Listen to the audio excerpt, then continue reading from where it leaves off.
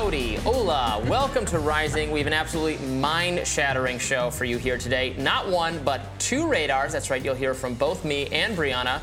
Also some excellent guests, and you're just going to love our show today. I can really feel it. Don't you think so? I'm inspired by you. I'm confident that it's going to be a wonderful show because of that intro, Robbie. You're really bringing the heat today. I'm glad to hear it. Let's take it away. All right, well, the United States seems to be marching closer to a full-on war with Iran, as reports indicate Biden is planning a, quote, campaign in the region that could last weeks. NBC News reported that the campaign will hit Iranian targets outside of the country and will include both physical and digital attacks. Iran has warned that it will respond decisively to attacks on its territory or interests. Meanwhile, the blame game over who got us into the current situation with Iran continues. Former President Trump blames Biden's alleged appeasement of Tehran for the tension, while Biden blames Trump's unilateral killing of Iranian General Qasem Soleimani and the pullout from the Iran nuclear deal. However, when asked if he would strike Iran, Trump seemingly demurred. Let's take a look. President Biden said that he has already decided how he is going to respond to the attack on the 3 Americans killed. If you were in the White House today, would you strike Iran directly? It wouldn't have happened if I were in the White House. You would have never had this attack. You would have never had the attack on Israel. You would have never had the attack on Ukraine. You would not have inflation that was, just is destroying our country. The inflation is so bad. Also in Middle East news, the Biden administration is reportedly reviewing options for recognizing Palestinian statehood following the war in Gaza. If enacted, this would represent a massive shift in policy, as for decades, America has opposed external recognition of Palestine, preferring that Israel and the Palestinian Authority negotiate amongst themselves. Additionally, the Biden administration is facing a flurry of protests, including one happening as we speak in the nation's capital. Coordinated protests have shut down major highways into the city, causing massive traffic jams and issues with even government officials getting to work. And our own show, which was delayed our start time a little bit because of the trouble that employees had getting into the protests. I don't think anybody will notice these particular government officials not getting to work on time, given that we just came out of one of the least productive congressional sessions of all time.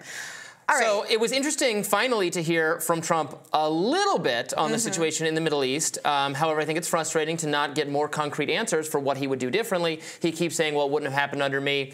Okay, that's all well and good to say that, but I do want to know, I really want to know what his policy differences would be. You can imagine the Ukraine policy being different, perhaps the Iran policy. There is, in fact, a healthy appetite among some factions of the conservative movement, conservative media, people like Tucker Carlson and Candace Owens, thunderously disagreeing with the more hawkish consensus among some Democrats and then some leading Republicans like Lindsey Graham and others.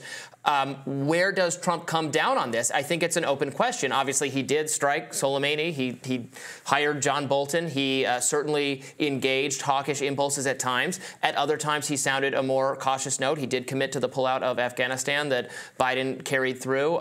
He spoke against the Iraq War.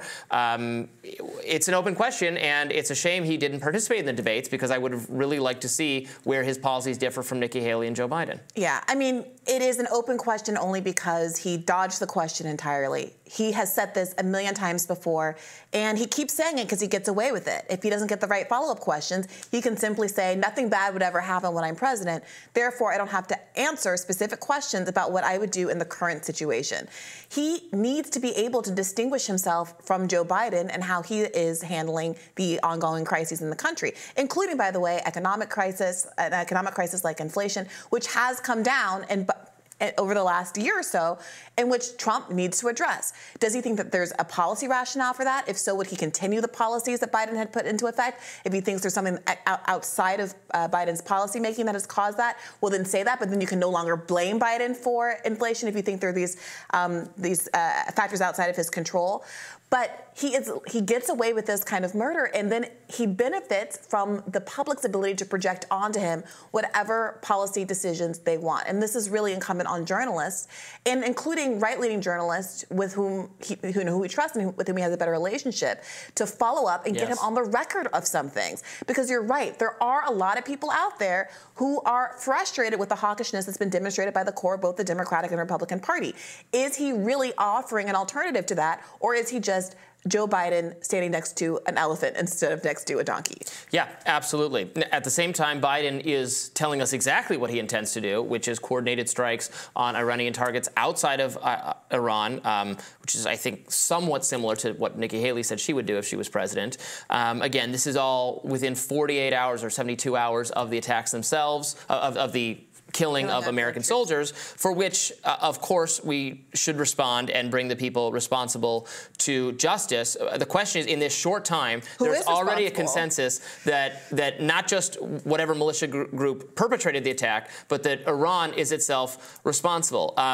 It is true, and we know that Iran funds terrorist groups and militia groups throughout the Middle East. And if you want to say they bear some responsibility for their actions, that is all well and good. That is certainly a standard that America's rivals hold the U.S. to in our funding of other regimes. So fair enough. But did Iran specifically instruct them to do this? Did Iran order them to carry this out?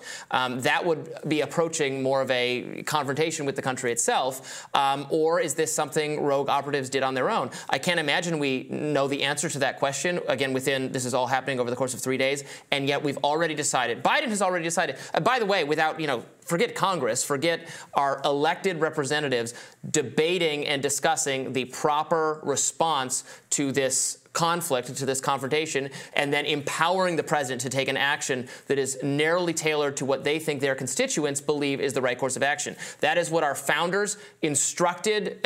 Our founders gave us a guidebook for what's supposed to happen when America is attacked. That's what's supposed to happen. But no, Biden is just going to decide it unilaterally on his own in consultation with his generals, and Congress is going to let him because they don't care to actually govern the country. Yeah, and you're right that there is some consistency in how we are treating this with this attack, saying Iran funds these groups, so tangentially they are responsible, and how our adversaries internationally have perceived us in the past.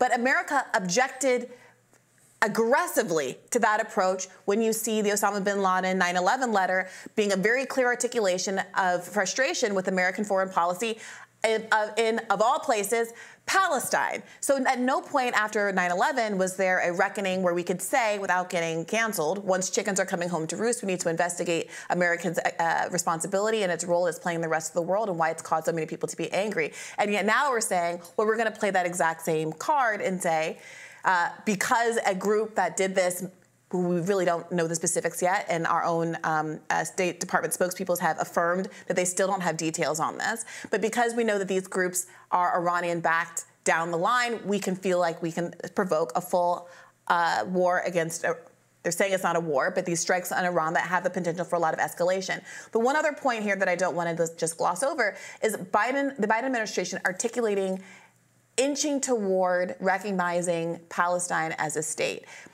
I would love to see that happen, but we have to remember that this is in the context of Bibi Netanyahu spending his entire career saying, as long as I'm in charge, there will never be a Palestinian state. And as I'm about to talk about on my radar, over a dozen senior members of the Israeli cabinet and representing multiple political parties in Israel showing up at the settler conference, we are actually going to take over the Gaza Strip. We are going to settle the Gaza Strip. The difference between U.S. American stated policy and what Israel is saying about what its plans are is growing wider and wider, and it's hard not to interpret messaging from the Biden administration that is saying, oh, no, we're still going to do a two-state solution. Oh, no, we're going to recognize Palestine as a state, as an attempt to insulate itself from what Israeli leaders themselves are saying as they get farther and farther away from what the American public believes is the right course of action forward on this. Well, coming up next, we'll tell you what's on our radars. Stay tuned.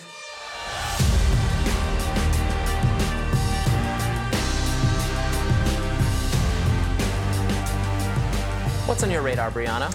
Well, Robbie, a shocking video emerged out of Israel this weekend that critics say confirms accusations that the country's senior leadership endorses an ethnic cleansing campaign in Gaza.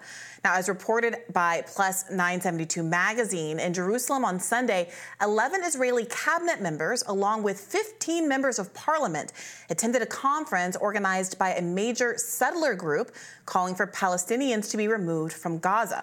all while dancing, singing, and joyfully in an unusual public site in Israel after October 7th.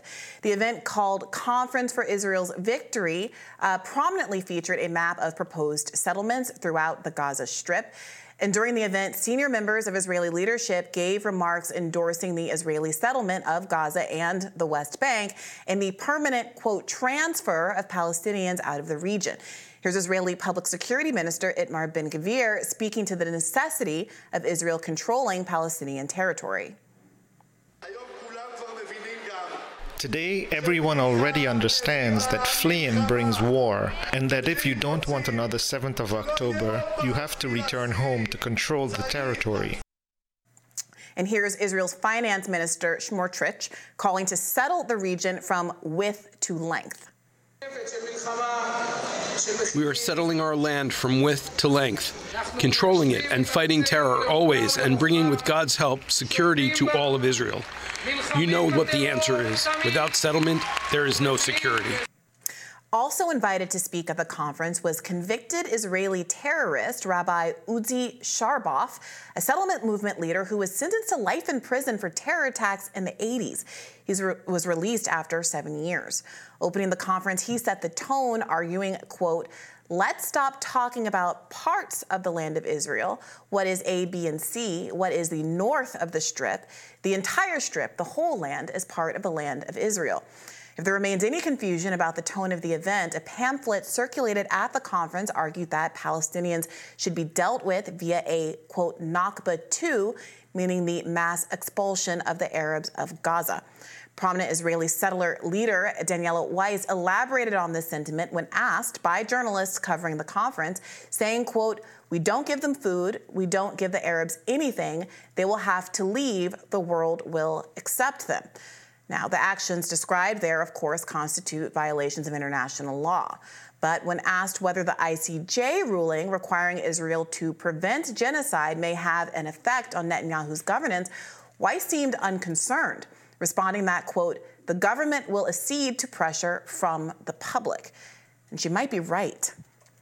A White House National Security Council spokesman responded to reports on the conference earlier this week, saying, quote, "We are troubled by statements from the conference in Jerusalem yesterday encouraging resettlement in Gaza, which was endorsed and attended by members of the government of Israel. The U.S. does not support an Israeli reoccupation of Gaza." Other Western representatives, including Canada's Trudeau and France's foreign ministry, condemned the event as well. But as America tries to distance itself rhetorically from Israeli leadership, it continues to offer Israel its full financial and political backing, no matter how explicit Israel's illegal colonial goals are. In fact, the same day that the International Court of Justice found South Africa's genocide claims, quote, plausible, and ordered Israel to take action to, quote, refrain from harming or killing Palestinians, the United States and 9 of its allies cut funding to UNRWA, the UN agency on which 2 million of the 2.3 million Palestinians in Gaza rely to survive. After public outcry at the somewhat flimsy basis for the cut in funding, unsubstantiated Israeli accusations that 12 out of 30,000 UNRWA staffers had participated in the October 7th attacks, Israel's story actually began to change. The Wall Street Journal beefed up its UNRWA coverage by running a story which broadened Israel's initial accusations against the 12 UNRWA workers, representing a mere 0.04% of all staff, to 10% of staffers who they claim have, quote, connections to the Hamas attack. The source of the Wall Street Journal report is an Israeli intelligence dossier. Among the connections described are, quote, close relatives with ties to Hamas. Of course, Hamas is the ruling authority in Gaza, responsible for trash pickup and social services and schools, typical of any government. To date, those connections have not been substantiated or independently investigated by our government. But one of the authors of that piece in the Wall Street Journal, Carrie Keller-Lenn, has come under scrutiny after pictures of her time serving in the IDF resurfaced. And while Israel had initially claimed its intel on UNRWA came from confessions, they changed their source to surveillance after human rights activists and journalists pointed out that Israel has caught flack in the past for using torture, and that confessions from torture are notoriously unreliable. As journalist Ryan Graham pointed out, The New York Times published Israel's new explanation without making any reference to Israel's initial claim. And most recently, Sky News reported that it had seen the Israeli intelligence, the dossier, that provided the alleged basis for Israel's claims about UNRWA staffers, and they allege only 6 UNRWA workers were involved per that document. Now, meanwhile, the latest reports out of Gaza indicate that Palestinians are eating grass and drinking polluted water as famine looms. Per the words of settler leader Daniela Weiss, that's the plan.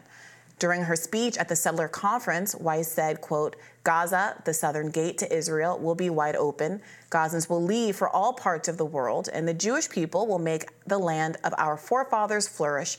Each and every clod of the land of Israel that our soldiers have within their grasp gives us the necessary strength to fight against a cruel and eternal enemy. It is not to a foreign land that we are returning, but rather to the golden sands of our Gaza. There is no day after. The day is today. It's every day in which the Jewish people is victorious and returns to settle in Gaza. Despite the goal articulated at the conference of using famine to drive Palestinians out of Gaza, the White House stood by its decision to cut aid. We absolutely share the concerns about the humanitarian crisis that's in Gaza right now. Certainly we know that severe hunger is one of those issues, which is why we're working so hard to get more security assistance into the people of Gaza, which is why it's so important that these discussions that we've been having about an extended pause actually come to fruition. Because it's not just, it is primarily about getting those hostages out, of course, but it also will give you a longer opportunity to increase that aid. So absolutely we're concerned about that, no question about it. Now look, we suspended funding temporarily to UNRWA as they do this investigation. We believe it was the right thing to do to stop that funding while they investigate, and we'll see how that investigation goes. Now, given the life-saving nature of UNRWA and the fact that the people alleged to be involved were immediately terminated, one could easily imagine continuing the funding while the investigation took place rather than punishing Palestinians for an investigation that has not yet borne fruit. And there has been admissions in the past that UNRWA is as important as I'm describing it here. For contrast, here's State Department spokesperson Matthew Miller responding to Israeli accusations that UNRWA fosters Hamas just about a week before the ICJ decision. Go ahead. Thank you, Matt. In light of a January 9 Israel Knesset member-led meeting in the Knesset condemning the UN agency, UNRWA, for fostering a welfare-dependent Palestinian population that breeds dissent and teaches children in their textbooks that the land is Palestine and Israel is the illegal occupier, with other instruction to hate and kill Jews, plus their association with terrorist groups like Hamas and Palestinian Authority. What is Secretary Blinken's response to Knesset members Sharon Haskell and Simcha Rotman, who are calling for the funding of UNRWA to stop? And I have a follow-up. So I'm not going to respond to the comments by individual members of the Knesset, but I will say that UNRWA has done and continues to do invaluable work to address the humanitarian situation in Gaza at great personal risk to UNRWA members. I believe it's over 100 UNRWA staff members have been killed doing this life-saving work, and we continue to not only support it, but we continue to commend them for the really heroic efforts that they make oftentimes while making the greatest sacrifice. Invaluable work, the greatest sacrifice. What a difference a week and an ICJ decision makes. While America defends its support of Israel, citing shared day-after goals of a two-state solution, Israeli leaders repeatedly reject that outcome. At the conference, Communications Minister Shlomo Kari insisted, quote, there will never be a Palestinian state between the river and the sea. We have an obligation to act for our sake and for the sake of the supposedly uninvolved for voluntary migration, even if the war that was forced upon us turns the issue of voluntary migration into coercion to the point that they say, I want to leave. Remember that last year the Senate passed a resolution stipulating that the phrase, from the river to the sea, Palestine will be free, and its variations are anti-Semitic calls for genocide. And the House censured Representative Rashida Tlaib for using that slogan. None of that same censorship coming for very similar statements coming out of Israeli leadership. Meanwhile, at Saturday's Jerusalem conference, families who had signed up to resettle Gaza were invited up onto the stage and celebrated. A map demonstrating new locations for settlements in Gaza, offering new names for sites on which Palestinian cities currently stand, or at least where they stood prior to being obliterated by Israel post-October 7th, was prominently featured. The conference featured a booth where attendees could register as an interested settler. Of course, Israeli settlements of occupied Palestinian land are illegal under international law. As Article 49 of the Geneva Convention states, the occupying power shall not deport or transfer parts of its own civilian population into the territory it occupies, and precludes individual or mass forcible transfers, as well as deportations of protected persons from an occupied territory. According to Plus 972 reporting, the idea of transferring Gaza's Palestinian population was mentioned in nearly every speech at the Jerusalem conference. In the words of National Security Minister Ben-Gvir, quote, "Only transfer will bring peace." Oh, and in case you were wondering what Ben-Gvir's response to the ICJ judgment at The Hague was explicitly, he tweeted, "The Hague schmeg." The United States continues to affirm that Israel is one of our closest allies. Currently, a $14.3 billion aid package is pending before Congress. That's the background of all that's been going on. So with new reporting that came out today that Joe Biden is interested in his two-state solution, he is seemingly moving to address the settler attacks on Palestinians that have been happening in the West Bank. Again, not where there's Hamas, but in the West Bank as opposed to in Gaza. It does seem like there's some recognition that the crimes that are being committed, the war crimes that are being committed, are so loud and so obvious, including exemplified by what happened at this conference, that it seems the administration is forced to say something. But I do think there's still a lot of doubt about how far Biden is willing to go to curb this activity if at the end of the day, the public critique is not tied to any withdrawal of aid to Israel, even at the same time that there was such quick withdrawal of aid to UNRWA. Yeah, it wasn't just the U.S., the U.K., France as well criticized this conference and the involvement in some of Netanyahu's allies being there. I mean, I think the question does become, if we're giving them all this support and we remain vocally committed to them, but they don't do anything we tell them to do. They don't take our advice to de-escalate, and Biden says he wants a two-state solution. Netanyahu utterly rejects that. Netanyahu has said they're not going to permanently occupy Gaza, but there's some confusion over that. Obviously, some of his supporters do want that.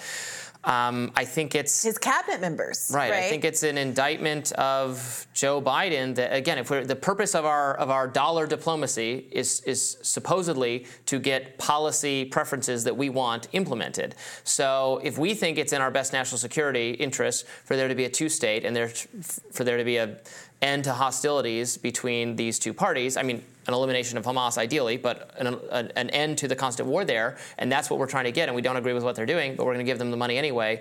What's the point? It seems like, again, the American taxpayer on the hook for everything, not getting what our leaders say is in our best national security interests, and it's very frustrating. American troops' lives being implicated as well as escalation spreads across the Middle East. We'll keep covering this and more. Stick with us. More Rising after this.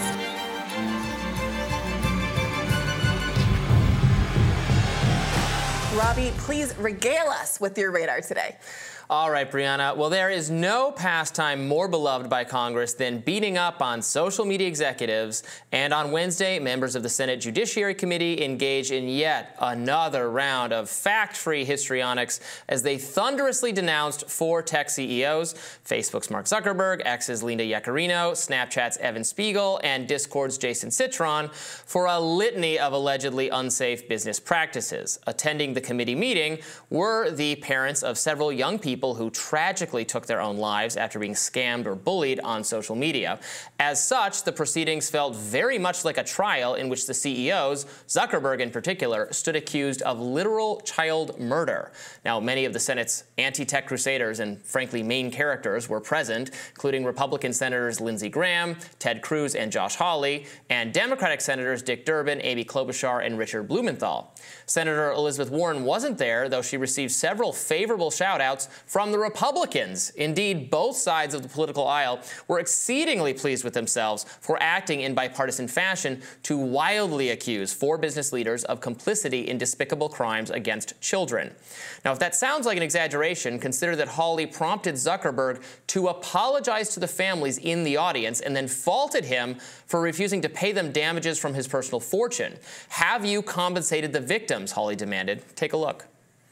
Senator, our job and what we take seriously is making sure that we build industry-leading tools to find harmful content, make money, take it off the services, to make money, and to build tools that empower parents. So you didn't take any action. You didn't take any action. You didn't fire anybody. You haven't compensated a single victim. Let me ask you this. Let me ask you this. There's families of victims here today. Have you apologized to the victims? Would you like to do so now? Well, they're here. You're on national television. Would you like now to apologize to the victims who have been harmed by your product? Show them the pictures. Would you like to apologize for what you've done to these good people? I'm sorry. No one should have to go through the things that your families have suffered. And this is why we invested so much and are going to continue doing industry-leading efforts to make sure that no one has to go through the types of things that your families have had to suffer. You know, why, Mr. Zuckerberg, why should your company not be sued for this? Why is it that you can claim, you hide behind a liability shield, you can't be held accountable? Shouldn't you be held accountable personally? Will you take personal responsibility? Senator, I think I've already answered this. There are 2 big problems with the senator's approach: who they see as the villains here and what they see as the solutions. And I want to start with the first part before moving on to the second. So we have to scrutinize exactly the harms being alleged here. The purpose of this hearing was to explore social media platforms' efforts to combat child sexual abuse material, known as CSAM, and online exploitation more generally. Of course, all major social media platforms already prohibit CSAM and do in fact cooperate with law enforcement to identify and remove abusers, as they should. Zuckerberg patiently explained that Facebook has made millions of reports to law enforcement and to child advocacy organizations and uses AI tools to automatically detect and eliminate abuse. Quote, "We take down anything that we think is sexual abuse material," Zuckerberg said at the hearing. The social media platforms represented at the hearing all work tirelessly to eliminate that vile content. Now, what critics are really alleging is that despite these efforts, some users of social media, including underage people, children and teenagers, still fall prey to pernicious behavior from sexual predators, scammers, and bullies. Take the example of Gavin Guffey, whose tragic death was referenced by Lindsey Graham in his opening remarks. At age 17, Guffey fell victim to a sextortion scheme. A con artist tricked Guffey into sending sexual images of himself on Instagram and then demanded compensation in exchange for keeping them private. Guffey tragically eventually killed himself. Now, this is an appalling crime and should be treated as such. In response, the victim's father, Brandon Guffey, a South Carolina state representative, sponsored legislation to strengthen the law as it applies to sexual blackmail of a minor. Predators who engage in fraud, blackmail, and sexual manipulation should absolutely be held accountable for their crimes. They should be brought to justice. But let's be clear here. The perpetrators of this crime is not Mark Zuckerberg or Linda Yaccarino or any other tech executive or Elon Musk if he'd been there. The perpetrator is the person who blackmailed Guffey. Anyone trying to move the accountability spotlight to the platform itself is engaging in blame shifting, I'm sorry to say, in service of an agenda that's pro-regulation and ultimately pro-censorship. More on that in a minute.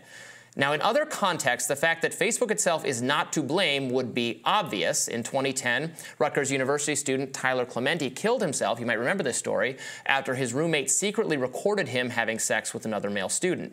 Now, this became a big national story, understandably, and the roommate, Darren Ravi, was prosecuted and convicted for invasion of privacy and some other offenses. But nobody thought the webcam company was at fault. And in fact, many Republicans intuitively understand this principle when it comes to other subjects.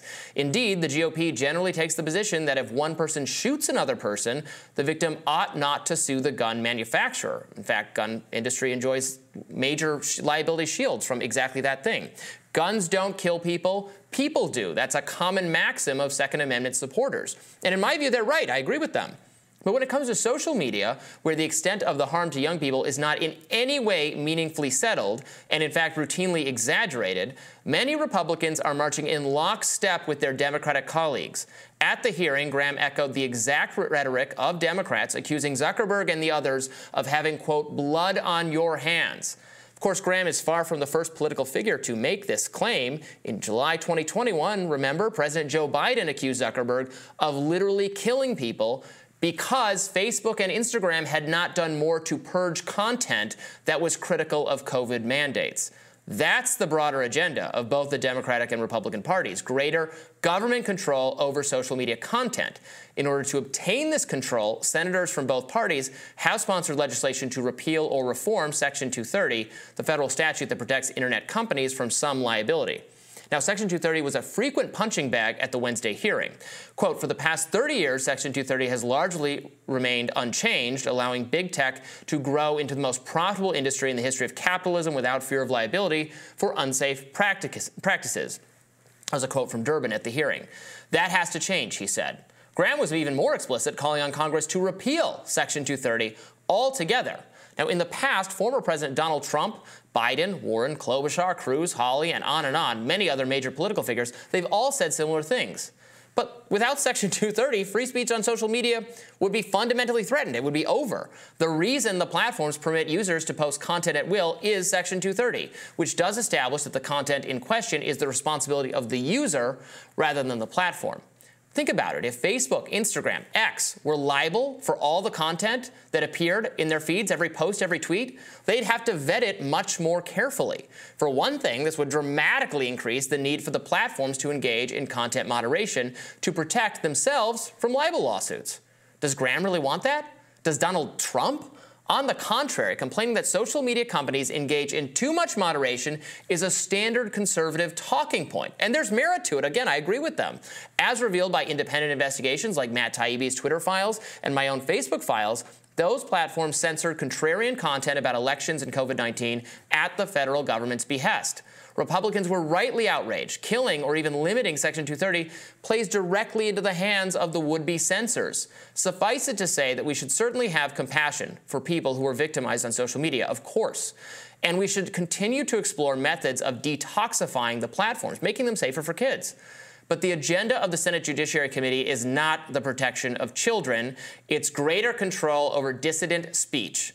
Don't fall for it. I think that's exactly right. I broadly agree with your analogy, and certainly the implications of what would happen if people were liable for anything that was put on anybody's feed, which is why Section 230 is so important and why threats over removing it should be paid very close attention to by all of those who are interested in being able to use these social media platforms, which have been so instrumental at various political moments, including the current one, to continue to be free. For us, for the kind of content we produce. I mean, and we think it's value. We think alternative perspectives are important, and we rely on this infrastructure to do it. Yeah, I remember we were in the tort class that I took in law school. We had this conversation about how the law is structured in a liability context, and whether or not you want to actually create higher liability standards for certain people in certain instances, and why would you do that and where. And as we were talking it through, it emerged what the lesson that we were being taught Socratically was that there are circumstances where you want liability to attach to the person who has the most control in the situation to prevent the harm. In the scenario that you described with the college student who filmed their other fellow student having gay sex and then they committed suicide, the idea that the camera company, the streaming company would have any ability to discern the kind of content that was being recorded on their device and could do that in a way that didn't undermine the purpose and utility of the device itself, it's unfathomable. But if we're talking about, say, a rail line company that has control of its own tracks, has control of having maintenance over the tracks, picking what kind of brakes are used in the train, all of those kinds of things, then we might say, well, I'm going to say there's a stricter liability standard for them, especially if they're hauling dangerous cargo, than a farmer whose tree might have fallen over the tracks and doesn't have it anywhere near the ability to monitor and keep the environment safe. And in this instance, it's just really hard to understand how anyone could imagine that in the instance of interpersonal bullying, the company has more of an ability to intervene, when what we're really just saying is the kind of horrible things that people do to each other and have always done to each other in the world simply because they're happening on a social media platform needs to extend liability to folks that really aren't in the position of control here. It's very misguided, and I think you're completely right when you say it's just a proxy attack on free speech. That's exactly that. The hearing was really remarkable. It wasn't just Holly, it was all of them were just thunderously angry at Zuckerberg and the others. And I understand the pain of the families.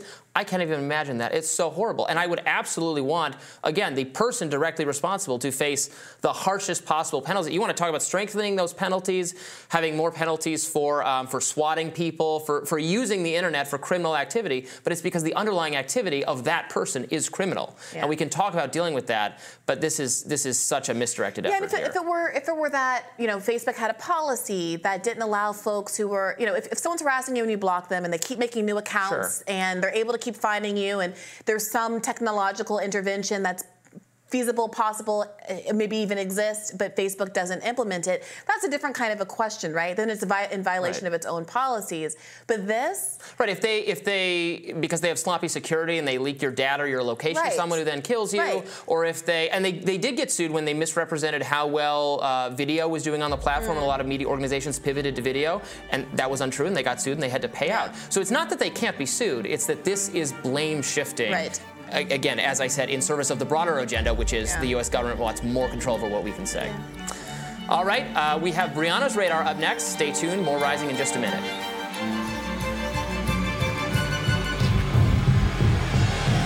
This is what Donald Trump's inner circle is vowing to wage on the pop star if she throws her support behind President Joe Biden as we inch closer to the 2024 presidential election, per TMZ. Now, back in 2020, Swift expressed her support for Joe Biden in a post online, which included customized Biden 2020 cookies. The then Democratic presidential nominee responded to the tweet, writing, "Taylor, thanks for your support and for speaking out at this crucial moment in our nation's history. Election day is right around the corner. Are you ready for it?" Democratic strategist James Carville was asked if attacking Taylor Swift is a smart strategy while trying to earn votes from women, as conspiracies around Taylor Swift and the NFL over her relationship with tight end Travis Kelce swirl online. Take a listen. If you're Donald Trump or part of the far right and you're having trouble with women voters, is there a worse strategy than attacking Taylor Swift? You know, I don't think there's anything strategic about this. I think most of these people are sexually inadequate, and they go for all this crazy stuff. And I don't think, and there's nothing strategic about something that stupid. Wow. It's still the Taylor talk. Former Wyoming Representative Liz Cheney wrote on X, "Taylor Swift is a national treasure." So, okay, we talked about this yesterday, and there have actually been a number of developments in the previous 24 hours. So, to refresh the audience, some conservatives, it's actually just two people. It's Jack Posobiec, who's an online MAGA far-right type person, and Vivek Ramaswamy suggested that there's some kind of, again, the term is PSYOP going on, whereby there's some plot to have the relationship between Kelce and Swift is fake. It's an orchestrated plot to help elect Joe Biden because together, you know, individually they're both compelling and popular figures. Together they're even more popular and compelling to a whole swath of people who like pop culture and entertainment and sports. And eventually she's going to, or they're going to, endorse Joe Biden as she did previously, and this is going to help turn the election toward him. Again, which she did endorse Joe Biden last time, so for she's not a particularly, I would say, politically engaged or active for celebrities. She just endorsed him the way virtually all of Hollywood does, and then didn't go to much more elaborate steps. And she's likely to do that again. But conservatives were, again, just two people, Vivek Ramaswamy and Jack Posobiec, were making it into a bigger deal. Now, I was seeing in the last 24 hours a lot of pushback. Actually, one of these examples where there's two people saying the kind of groan-inducing things, and then 8,000 people telling them, "What are you doing?" Including the Daily Wire's Matt Walsh, who is, stridently conservative and socially conservative, saying that Taylor Swift is not in the top 100 people he was most mad at.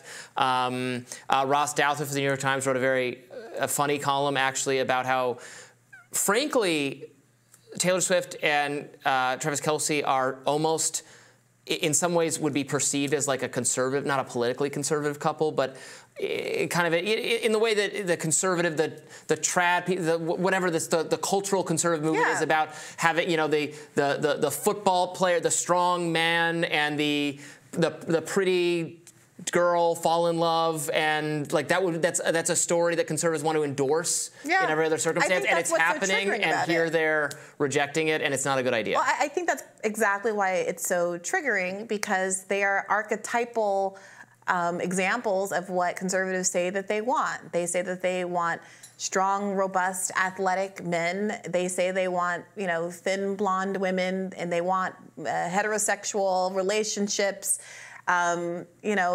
She's a country singer.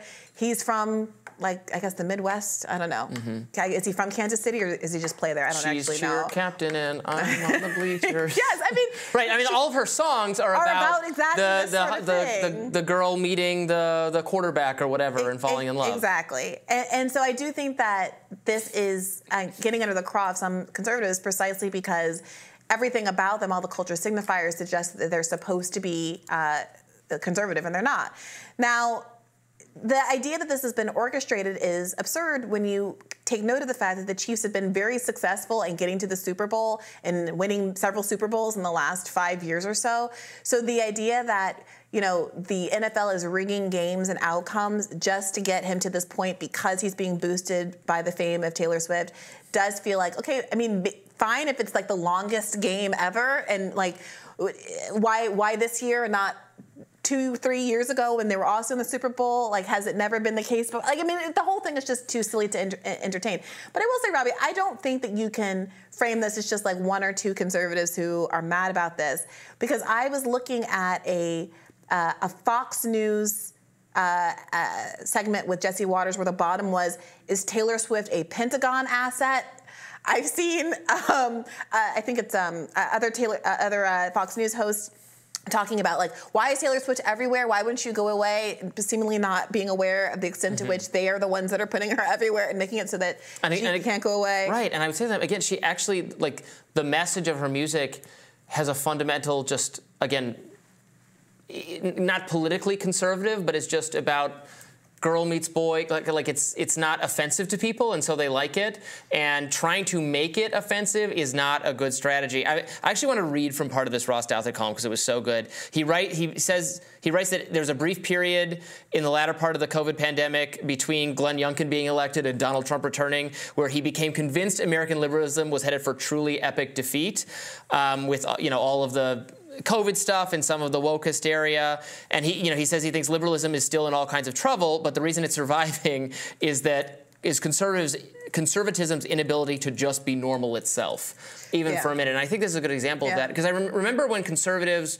would always say, I mean, they still say this, and I agree with them, it's annoying that politics has to get injected into everything. Why can't we just enjoy stuff? Why can't we just enjoy sports? Why can't we just enjoy movies without being lectured to? But here they're the ones doing that, like they're injecting politics into this. They're, and again, I don't know that they is that many people, but as you said, Fox talked about it. Have been talking and talking about it. I think it's good. It can be good. Something can be a good story for right-wing media without being helpful to the project of making conservatism and republicanism seem normal and appealing to moderate people who basically just want to be lower taxes and to be left alone and don't think Joe Biden's great. And they got to worry about being too weird. And I think there's a world where they might actually be pushing her into an endorsement. Right. If Donald Trump's declared war on her, what's she going to do? And this isn't, first of all, the implications of him doing that are not great. He has a record of having his words, rightly or wrongly, to whatever extent you want to attribute a fault to him, resulting in people being harassed. The lawsuit against the two election poll workers in Georgia that they won, they got their damage award was largely because they had to move houses and get security to save themselves from all the people who were attacking them at the direction of Trump and Giuliani. So I don't love that.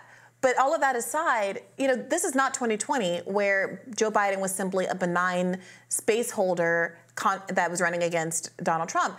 Now he has his own record, which is being shamefully marred by his behavior in Gaza in the eyes of the majority of Democrats. So to the extent that Taylor Swift might have been on the fence and might have been considering even sitting this one out, does the dynamic change when Donald Trump is saying, I'm going to wage a war against you? Does that shift you back into the camp of, okay, fine, at least not the guy who's saying that he wants to attack me personally on a national stage? Yeah, it's an interesting choice, but we will continue to monitor the war on Swift, and we'll have more Rising right after this.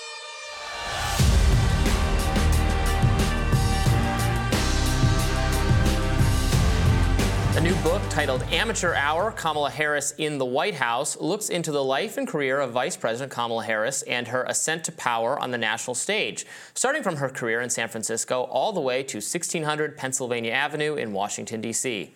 Amateur Hour takes a deep dive into who Kamala Harris really is and how she rose to the second highest political office in the United States of America. Author of Amateur Hour and reporter at the Washington Examiner and Breitbart News, Charlie Spearing, joins us now to discuss his new book. Welcome. Thank you. Thank you for having me.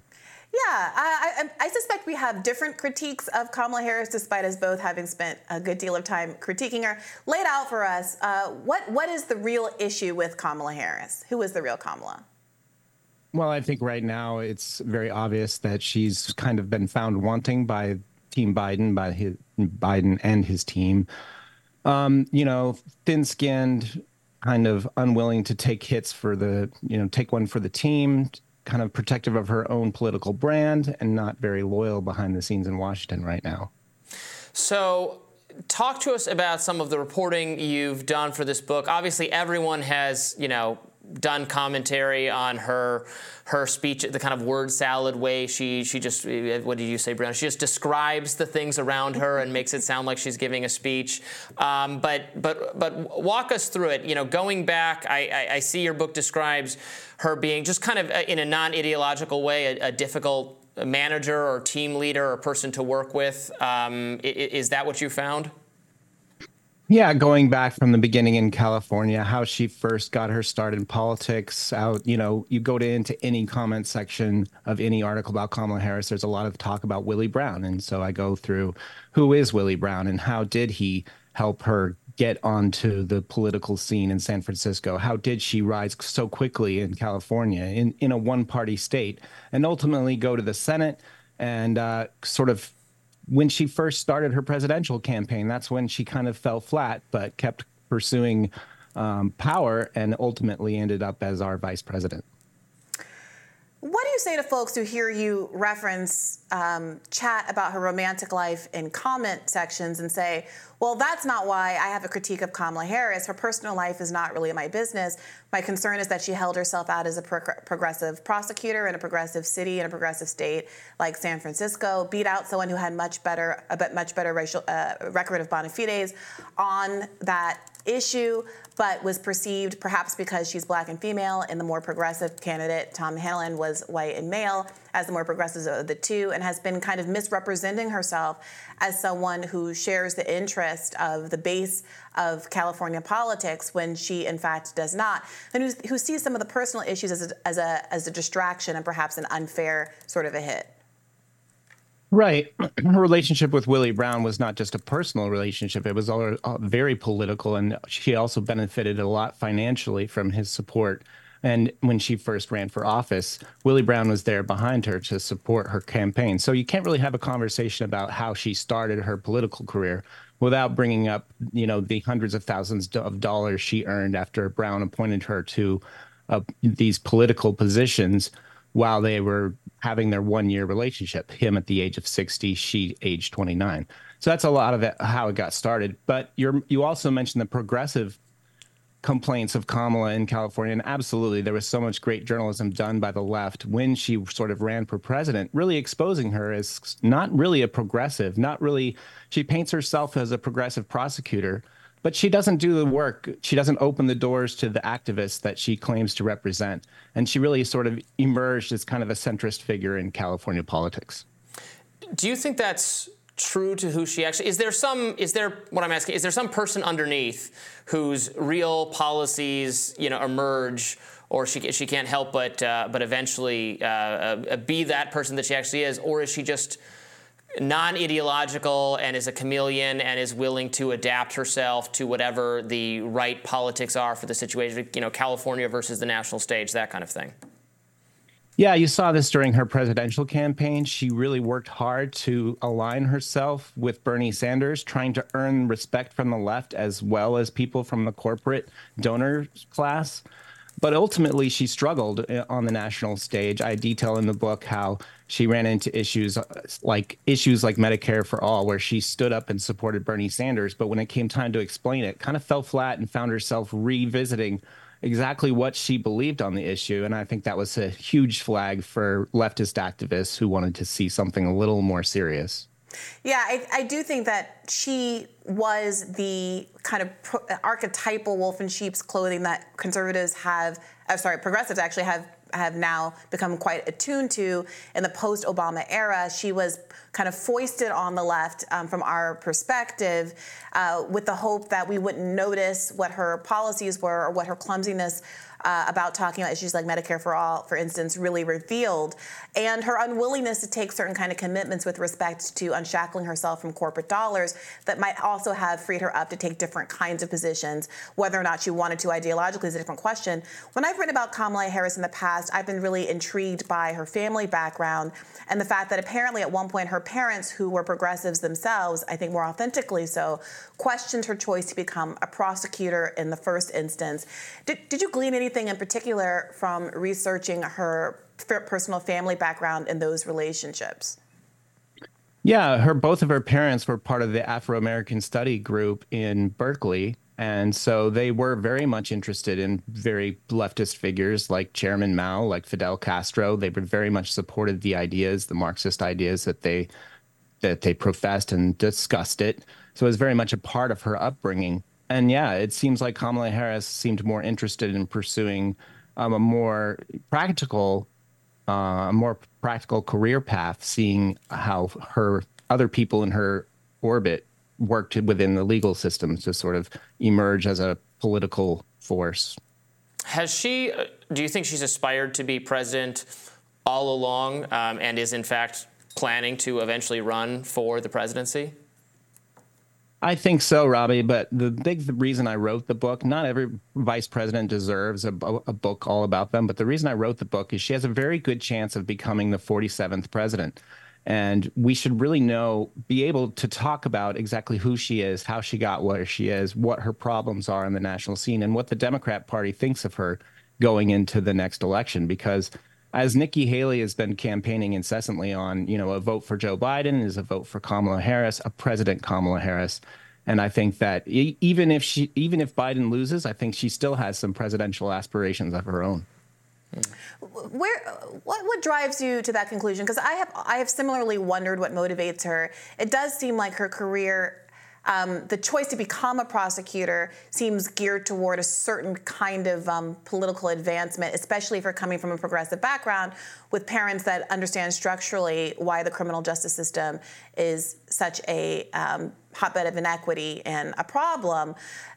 As a lawyer, it's a kind of a known trajectory to say, I'm going to go work as a prosecutor for a few years, and that will enable me to enter a career in politics. So it does seem on some level that she did have very clear political ambitions, but I've always been on the fence about how badly she wants to be president of the United States of America, because it doesn't seem, frankly, when you're watching her in these interviews, that she has much of an appetite for it or any sense of independent policy drive, or that she has some principles or platform that she's doggedly trying to pursue. As compared, let's say, with Joe Biden, whose politics I disagree with substantially, but very much seems to have had a political agenda and a thread that you can trace over his long career in elected office. Right. We see Kamala and a lot of progressives have pointed this out, that she really struggles to sort of deliver just the basic talking points on a lot of Biden's issues. And that's why the Biden team kind of sees her as not very useful as promoting his agenda. So she's more focused on the issues where she plays better on the issue than Biden does. This is why she's currently working on an abortion tour, supporting women's rights and the women's right to choose. I think last year she embarked on a college tour where she sort of spent time in her safe spaces there. So I think that's where the Biden team is kind of happy with her right now, playing in her safe spaces. But at the same time, if, nobody really thought Joe Biden would ever be president, they kind of treated him as a laughingstock during the Obama years. So maybe Kamala Harris is thinking at this point, if Joe Biden can become the next president of the United States, why not me? Charlie Spearing, thank you so much for joining us. The book, we will be sure to check that out. Let's get it back on screen if we can. After Amateur Hour, Kamala Harris in the White House. Check it out. Thank you so much for joining us. Thanks for having me.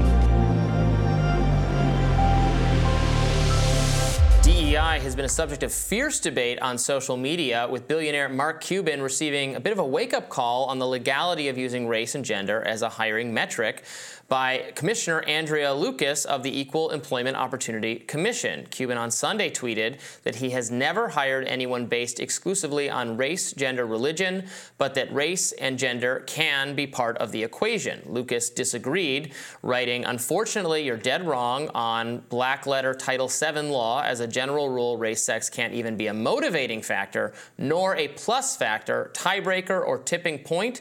It's important employers understand the ground rules here."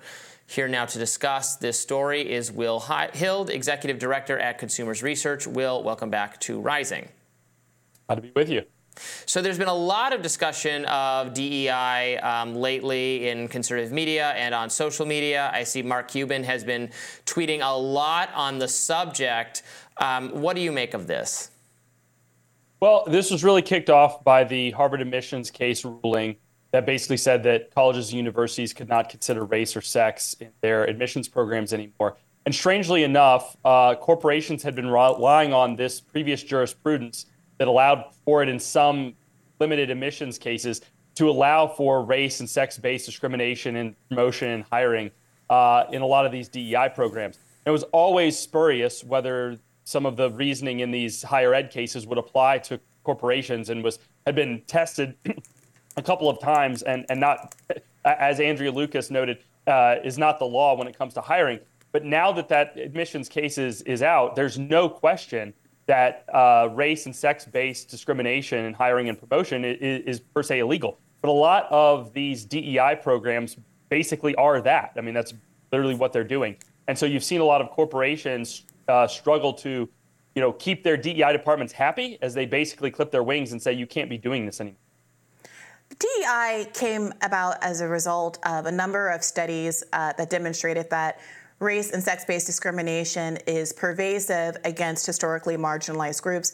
There's a famous 2004 study that showed that applicants with identical resumes had very different results in the application process.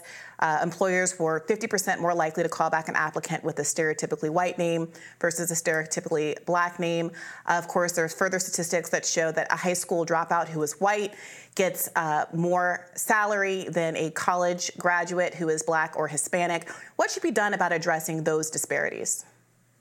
I can't speak to the methodology of those studies, but what I can say that to the extent efforts at a corporation are trying to remove racial discrimination from the equation or sex discrimination from the equation, that is in line with the law. And to the extent they're doing that, that's fantastic.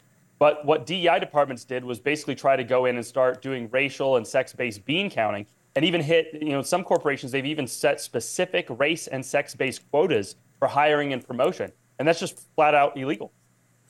I think, go ahead. No, go ahead. I would push back against that. I think that you say, of course, these corporations should try to address the discrimination that's happening at those corporations. But it does seem like whenever there's any effort that acknowledges the race of the candidate, that is being characterized as a quota system. So I wonder if you've given any thought to what exactly a policy looks like that you would find to be acceptable that address the fact that in hiring circumstances, routinely employers, not necessarily intentionally, but in fact are privileging white male applicants over others unless there is some policy intervention that takes place.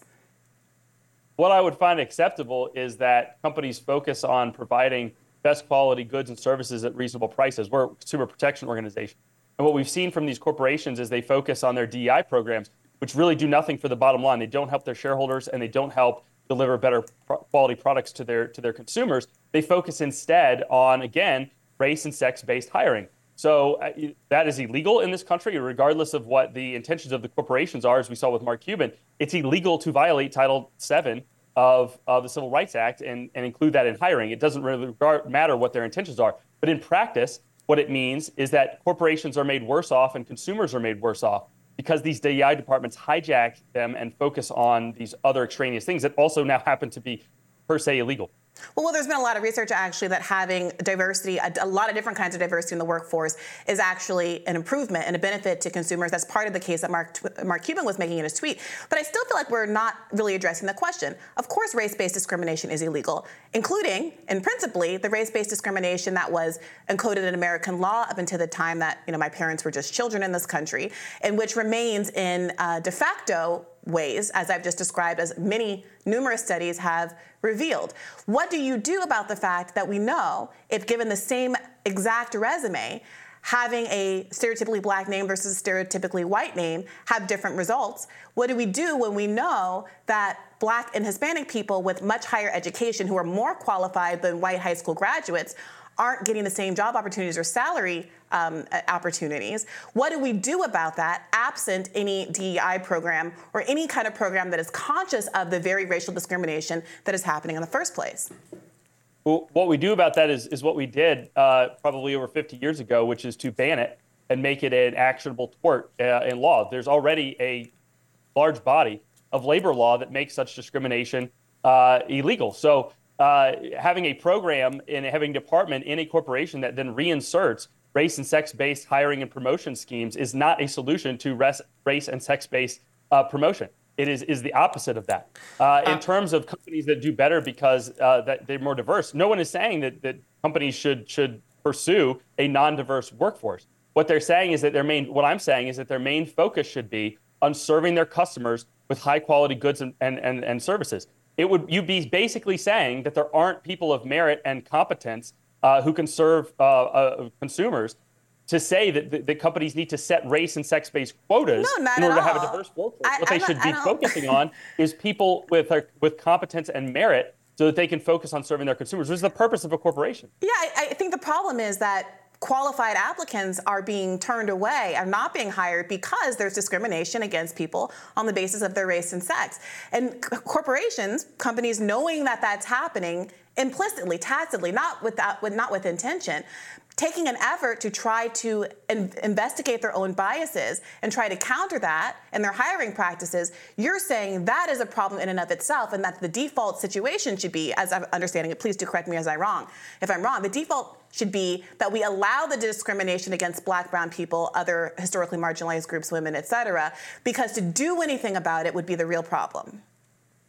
No, that's a false dilemma. What I'm saying is that DEI departments as currently constructed and within corporations writ large have pursued policies like Mark Cuban basically admitted to of racial and sex-based discrimination, which is illegal under Title VII, is an actionable claim under labor law. To say that corporation can do nothing, for example, to make sure that they're recruiting from historically black colleges or something like that, where they make sure that applicants are coming from diverse areas, that's perfectly legal. And no one's claiming that they can't do that. What I'm saying, and what Andrea Lucas of the EEOC is saying, is that programs that intend and do use race or sex as a motivating factor in promotion and hiring are illegal. And I would say, go further than that, they are bad for both the company and for consumers because they take the company's focus off of serving their consumers. That's why companies exist, so we can have things. It's not to engage in race and sex-based quotas and programs.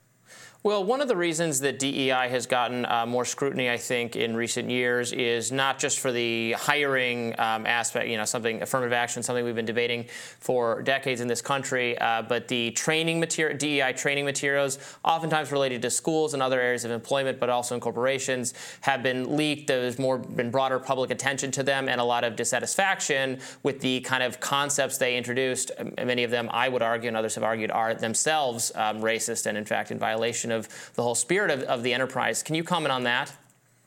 Well, and this is another area that I think is ripe to be litigated, and is being litigated currently, which is along with a ban on race and sex being a qualifying factor and influencing factor in promotion and hiring, You also can't create an environment where people feel a hostile workplace environment where they're attacked for the color of their skin or their sex.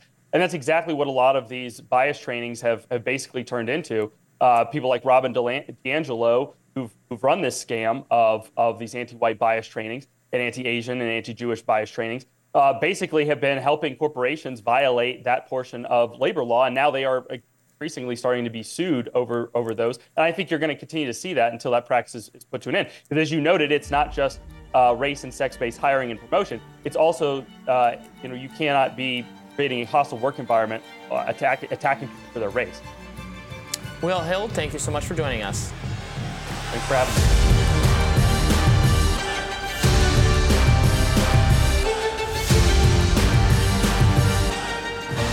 The latest update out of Israel shows mass destruction and ruin in the Gaza Strip. The Guardian published an interactive map of the Strip detailing all of the damaged and bombed buildings. Each of the segments in red here shows a building bombed since the initial October 7th attack on Israel. Meanwhile, new reporting from Haaretz claims that the IDF has burned down, quote, hundreds of houses in Gaza under direct orders from their commanders. From the outlet, Israeli soldiers have begun in recent weeks to set fire to homes without the necessary legal permission to do so. Soldiers have destroyed several hundred buildings using this method over the past month.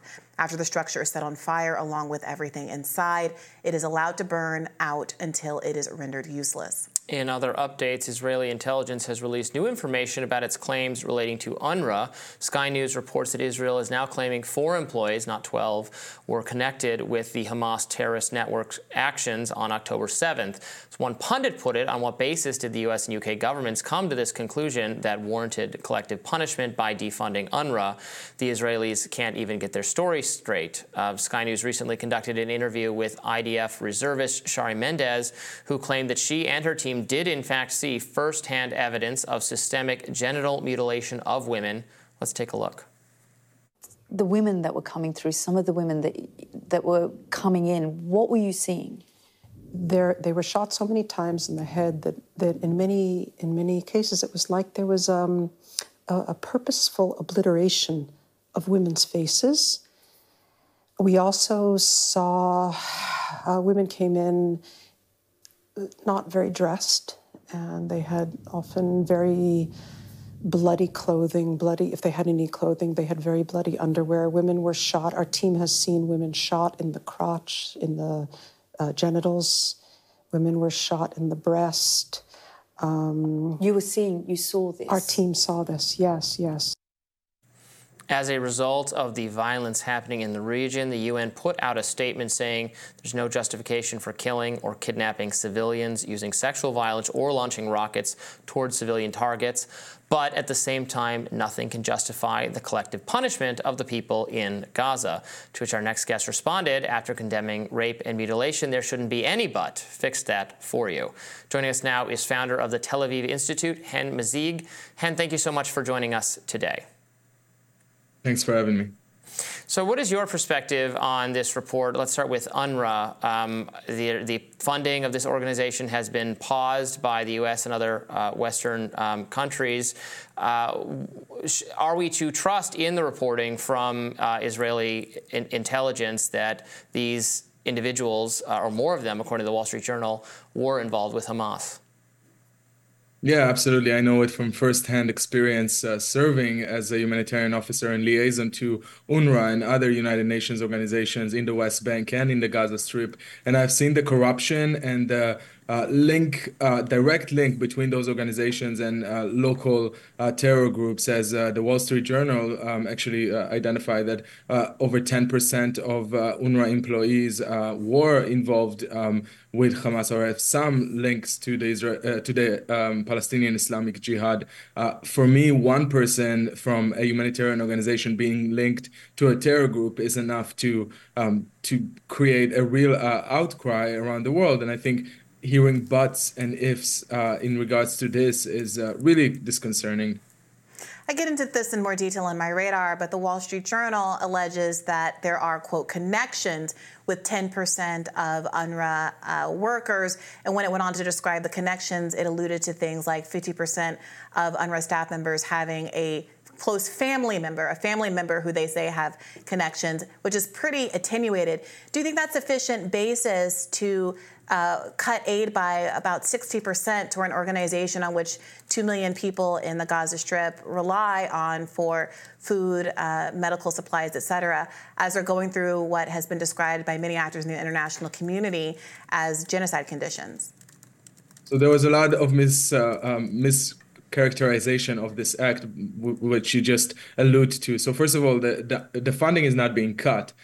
Just funding that was promised for this year is going to be suspended, and they're going to investigate it. There are many ways to give funding to the Palestinians in Gaza. And in fact, when $1.17 billion in 1 year in 2022 was given to the Palestinians in Gaza, and to see the amount of terror tunnels and rockets and guns and ammunition that was being collected by Hamas, it's really, really scary to think that this money that should have gone to Palestinian civilians instead went to other places. Instead of building more hospitals, building more tech industry for the Palestinians in Gaza, providing some promise of a future. And that's the problem with UNRWA, the United Nations Relief and Work Agency for the Palestinian Refugees, was created with that in mind, to keep the Palestinian refugees, to perpetuate their status, and to never give them hope of a better future. And I want a better future for the Palestinians. Ultimately, isn't the goal for Palestinians who are being facilitated or taken care of by UNRWA to have a right of return? Aren't they refugees, the largely Gaza Strip residents, refugees that were chased out of their homes during the Nakba 75 years ago, and who ultimately isn't the fundamental issue whether or not they will be allowed to have the right of return and have the same rights and privileges as Jewish citizens living in the area? Yeah, that's a good point. And I can tell you from personal experience, my grandparents from my mother's side came to Israel from Iraq. My grandparents from my father's side came to Israel from Tunisia, together with almost 1 million Jewish refugees that were forced out from the Middle East and North Africa between the years of 1941 to 1972. They all found refuge in Israel, and that's where they were settled. They received citizenship and continued with their lives. My family does not want to go back to Iraq. We're not advocating to get our land back in Tunisia. We were focusing on the future and improving our lives and making sure that whatever land we have now, this is the land that we're going to make a future for ourselves. And we actually came back to our homeland. The only place where Palestinian refugees were actually settled was inside Israel. Today, they're making 20% of Israeli population, over 2 million Palestinians, Israeli Arabs, that receive citizenship. Throughout the Middle East, that's what UNRWA has done. They perpetuated their status as refugees. In Lebanon, Palestinians are being treated under an apartheid regime in Lebanon, where they can't go to the same schools as Lebanese. They don't have citizenship. The same thing in Jordan. Throughout the Middle East, Palestinians are being held hostage by those countries because they are remaining in this status of refugees. Instead of keeping them, and I think it's the most heartless thing we can do to Palestinians, is to keep this hope that one day they will come back to Israel, and my family and 7 million Jews will just be wiped out or go back to where we came from. We can't go back to Iraq. We can't go back to Tunisia. We're staying there. And the Palestinians are going to stay there as well. We have to find a way that will not be relying on some crazy fantasies that Israel will cease to exist. It won't cease to exist. Palestinians are not going anywhere. We have to find a solution for a future for Palestinians. I think the argument is not that Israel has to cease to exist, but that it can stop being an apartheid state which privileges Jewish residents in Israel over those of other religious or ethnic heritages. Specifically, Biden has been so moved by the abuses against Palestinians in occupied territories in the West Bank that he just is expected to issue an executive order shortly addressing that Israeli settlers have been targeting and murdering hundreds of Palestinians in the West Bank, where there is no Hamas, since the events of October 7th. Moreover, obviously, as you're well aware, Amnesty International and a number of humanitarian organizations have characterized Israel as an apartheid state, specifically because of the disparate treatment of Palestinians in Israel. Interfaith marriages are illegal, as you know, in Israel. There are roads and streets that Palestinians cannot walk down, that Jewish Israeli citizens are allowed to walk down. Employment opportunities differ wildly based on your religious background, et cetera. So you characterize the right of return as a fantasy, but isn't that a consequence of the policy positions of Israeli leadership who have chosen to deny Palestinians the right of return? Again, your argument is riddled with misinformation and false accusations about Israel. I mean, there's no roads that are separated to Jews and Israelis or Jews and Arabs within Israel. I don't know where you come up with that to say that Hamas does not exist in the West Bank. We know clearly that there are Hamas cells that have been stopped in the West Bank. In Jenin, just a few days ago, 3 Hamas activists were arrested. The Hamas terrorists that have been in Israeli prison were released back to the West Bank in the recent hostages for prisoners exchange. And to claim that Israel is an apartheid state does such grave injustice to people that went through apartheid. If you think about the fact that 20% of Israeli population are Israeli Arabs, we have Arab Supreme Court judges, we have Arabs in the Israeli parliament, we have Arab doctors. Arabs are part of the Israeli society and they have equal rights. I mean, there's Israeli Arabs serving in the Israeli army right now in Gaza. Do you want to argue that they are living under some sort of different set of rules? Those IDF soldiers that are Arab Muslims? It's just really bizarre argument to make.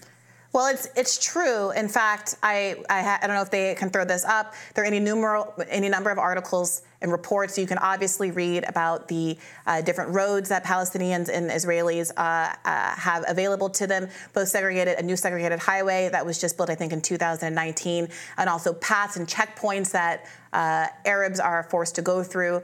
The system that Arabs who live in the occupied territories in the West Bank and Gaza have to spend sometimes hours extra getting to their jobs in Israel because of the differential treatment that they have to experience that are justified on the basis of security concerns. All of this is well documented and we don't need to dispute it now. But I am interested in hearing you, as we close here, articulate what you think the vision of the future should be.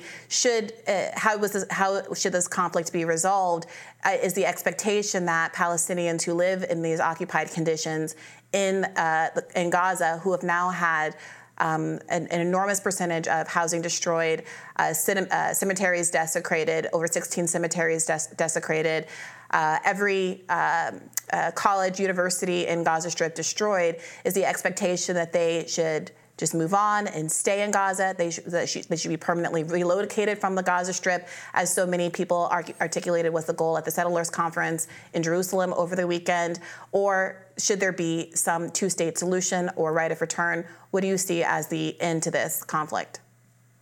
I think that before we even speak about the end of the conflict, we need to be honest and truthful and not speak about buzzwords and things that are just not factual and just making an argument that is emotional one that is meant to make people be angry or upset rather than trying to solve issues. And I think that at the end of the day, if we are looking at Israelis and Palestinians and we're looking at the trauma of women that have been raped and other women around the world told them that actually maybe we shouldn't believe them. Maybe we shouldn't believe all women that have been raped and mutilated, and we need to just silence them. I think this is part of the biggest issue that we have, that people can't see Israelis as human and other people can't see Palestinians as human. And as long as we are being used as pawns by international voices that care nothing about our lives and all they care about is to make some cheap political points, this conflict will continue. The way to move forward is for Israelis and Palestinians to see each other as human, and that's what we're doing. And I see a lot of hope and promise with young generation of Israelis and Palestinians that are fighting for peace and doing the brave thing and ignoring voices from the West that are telling us that we need to keep on hating each other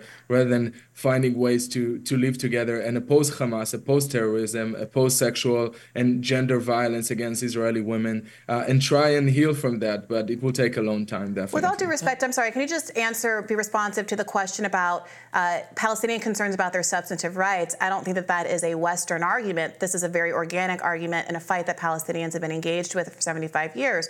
What should be done to address their substantive concerns about being treated equally in Palestine, arguments for either their own state or for full treatment under the law in Israel and the right to return? Do you have any thoughts about how to resolve those fundamental claims that are driving this conflict? I think that if you ask Israeli members of parliament, Arab Israeli members of parliament, Palestinians, they would tell you that actually yesterday there was an argument in the Israeli parliament where an Israeli Palestinian Arab, an Arab Palestinian member of the parliament, argued that Palestine would be created, and he believes that it will be a country that lives side by side with Israelis. If you ask Israeli Arab Supreme Court judge, a Palestinian Israeli Supreme Court judge, he would tell you that he also thinks that Israel would live side by side with Palestinians. I think there are many genuine genuine voices that want to reach peace, but we have to really look at what happened on October 7th. We have to look at the trauma that Hamas inflicted on Israeli girls that they raped. We have to look at the mutilation. We have to look at the violence that was never seen in Israel and really recognize that we haven't had the chance to grieve. And instead of grieving, we had voices from the West telling us that this didn't happen. Maybe we shouldn't believe all women that are victims of rape. And I think that's really the core of the issue here. We weren't able to heal because of voices that want us to keep fighting. I believe in peace. I'm going to continue fighting for it. Just for the record, an Israeli member of parliament Israeli parliament is voting to expel a lawmaker specifically because he articulated support for the genocide case. That is the condition that people who are supporting or even articulating any interest in humanitarian concerns of Palestinians are experiencing in the Knesset right now. We appreciate you joining us and offering your perspective. Please feel free to have the last word if you'd like. Yeah, sure. It was a Jewish Knesset member. There was a Palestinian Arab member of the Knesset that actually argued for a Palestinian state, and the Jewish one was actually removed from the Knesset. So that's the sort of democracy that we have in Israel. For advocating for humanitarian rights of Palestinians, it's unfortunately... I think that's what he said. Yeah, it's unfortunate that so many Jewish advocates for humanitarian interests of Palestine have been accused of anti-Semitism and suffered very similar treatment as Arab Americans in this context. But we appreciate you joining us today. Thank you so much. That does it for us for today. Tomorrow on Rising, we'll be leaving you in the capable hands of our Friday co-hosts, Amber Duke and Jessica Burbank. Please tune in. Be sure to like, share, and subscribe so you never miss any content. For those of you who prefer to listen while you're on the go, feel free to find us wherever you find your podcasts. Thanks so much. Goodbye.